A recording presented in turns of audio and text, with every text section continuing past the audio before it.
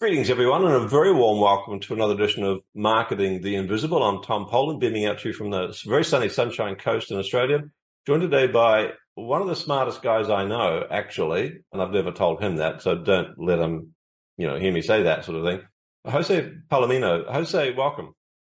Well, glad to be here, Tom. Thanks. Yeah, I mean, you're not only a smart guy, you actually look really intelligent as well, which is always boy, that's a good pair, right? One could argue that's even more important. So, Jose, where are you calling in from? Where are you hanging out? Yeah, I live in the suburbs outside of Philadelphia, so I'm on the East Coast of the U.S. Philly. I only heard good things about people that come from Philly. Oh, yeah. And you're also the CEO of Value Prop Interactive. What I'm really interested, folks, about what Jose does is that he's unlocked well over $250 million in growth for dozens of B2B owner-led businesses. But he also works with people who feel that they're in a commodity market. In other words, your product, the great unwashed masses don't realize that your product might have differentiation. It appears to be the same set of golf clubs or the same car or the same consulting service or whatever it is as everyone else is offering. And so part of, I think, your core, your fundamental point of difference and your superpower, if you like, is that ability to differentiate in the marketplace and to generate demand through that differentiation, even when the product might appear to be the same. So that's a little bit about Jose, folks. Let's find out dive a bit deeper on his magic. Jose, our 7 minutes is going to start now, sir. Question number one, who's your ideal client? It'd be the owner, CEO, an owner that actually is operating a business in a B2B context. Yeah. Typically between like 2 and 20 million in revenue. Lower number if they're more services, bigger number if they make something physical. Right. Perfect. So very clear on that. And what would you say, how would you define the problem that you solve for them? What do they come to you for? Yeah, generally, when I think back on all the clients I've worked with, they were at a point of being stuck. They felt stuck, either revenue stuckness or not quite sure how to get to the next thing. Like they had a desire to get to the next thing, next level of growth, next market, whatever. Not quite sure how to get there. Right. But they know it's there. And it's there. They feel it, but they've tried the stuff, but it just somehow doesn't come together. Their team doesn't pull it together. They're not quite sure what to do next. A lot of those folks, when I have a conversation with them, one of the comments they make is people think I'm quite successful, but I just don't feel it yet. I know I can know there's a lot more power in the engine if I could just extract it. Absolutely. So that's a nice bridge to question 3. What would you say are some of the typical symptoms of your ideal clients before they engage your services? What's going on in their business or their life, which would give our listeners a bit of a heads up as, that's me too. Sure. The first most obvious one is a revenue plateau, right? So they've hit a certain level of growth. They hit a certain number, but they're there for 4 years. Adjusted for inflation, they haven't really moved, or maybe they moved backwards a little bit. So they're on a plateau. That's a really good thought, right? They were climbing the mountain. They hit a plateau. They know there's more mountain to climb, but they can't quite get there. Right. Now, one of the other symptoms, and these are all kind of connected, is they're spending money on marketing and sales, but they're not really seeing the results, right? There's not a lack of investment. Sometimes it's a lack of investment, but often even with the investment, it's just not moving. Right. And then some of the more tangible manifestations that show up in their business is margin pressure from even their best customers, constantly being asked to kind of settle for less, and that makes sense. If you're a small company and you have a big client that's a big corporation, they are professionals at squeezing you.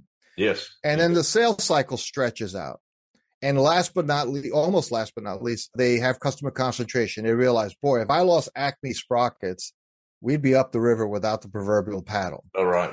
And I think the final thought there, Tom, that really shows up is when people say, I know if I ask my entire leadership team what our differentiator is, what our value proposition is, I'd get different answers from everybody. We don't have a unified value proposition. We don't really have an answer to the question why people should buy from us, especially in commodity categories. Right.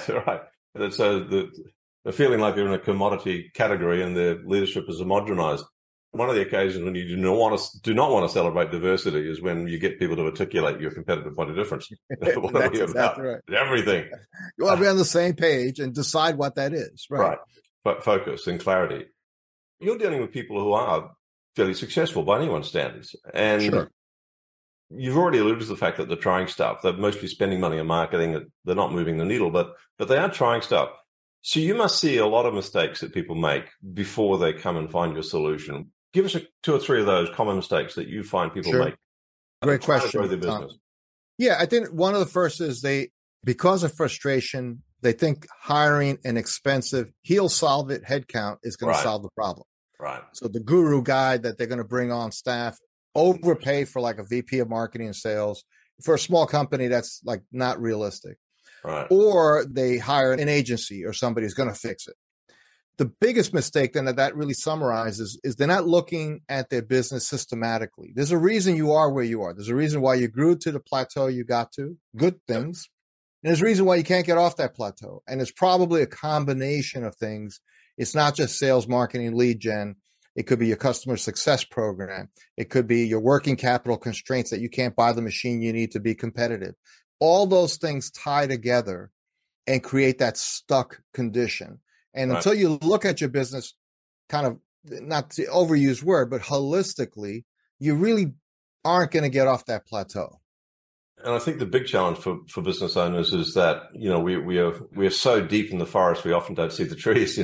We develop these blind spots and we develop these biases. And that's one of the beauties about having someone from the outside come in is they don't have the same blinkers or the same Absolutely. filter. So there's value in that in and of itself. Let's go to question 5, 1 minute, 45 seconds left. About top tip, a real quick top tip. Just one thing that'll take people a step in the right direction. Yeah, so this is going to have just a few small steps to it, but it's the same action, which is this. First of all, write down your top 10 client relationships, the human beings that are most important to your business. Then call them, especially if you're the owner. Actually pick up the phone. And I can't tell you how many owners I talk to. They say, well, the last time I talked to my customers was X years ago. Years. And just ask them, hey, what's challenging your business? What's costing you time and money? And what can we do to help, even if you don't think it's what we do? Just tell me what it is. And then do some of that stuff because it can help you move off that plateau with at least a couple of key clients. And these are important relationships. Perfect. Thank you for that. Just under a minute left. Question 6, a valuable free resource. Real quick, can you give us a URL where people can dive a bit deeper into this? Sure. valueprop.com/10 steps for our 10 steps to growth mini course. It's a $200 course that is free with this link for the next 2 weeks for your guests listening to this episode. Perfect. Thank you, sir. So valueprop.com/10, the word 10 steps. Last question, Correct. Sir. 24 seconds left. One question I should have asked you but didn't. How easy is it to get help? Great question. How easy is it to get help? Very easy. I make it real easy for somebody to just reach out and let's have a quick conversation. They can go to my name, josepalomino.com, schedule a 30-minute call with me. Perfect. And we'll just figure out if there's a there based on their problem and what we do, and be happy to help them. Jose, thank you so much for your time and your wisdom and your insights. Cheers. Oh, my pleasure, Tom. Thanks for having me. Thanks for checking out our Marketing the Invisible podcast. If you like what we're doing here, please head over to iTunes to subscribe, rate us, and leave us a review. It's very much appreciated. And if you want to generate 5 fresh leads in just 5 hours, then check out www.5hourchallenge.com.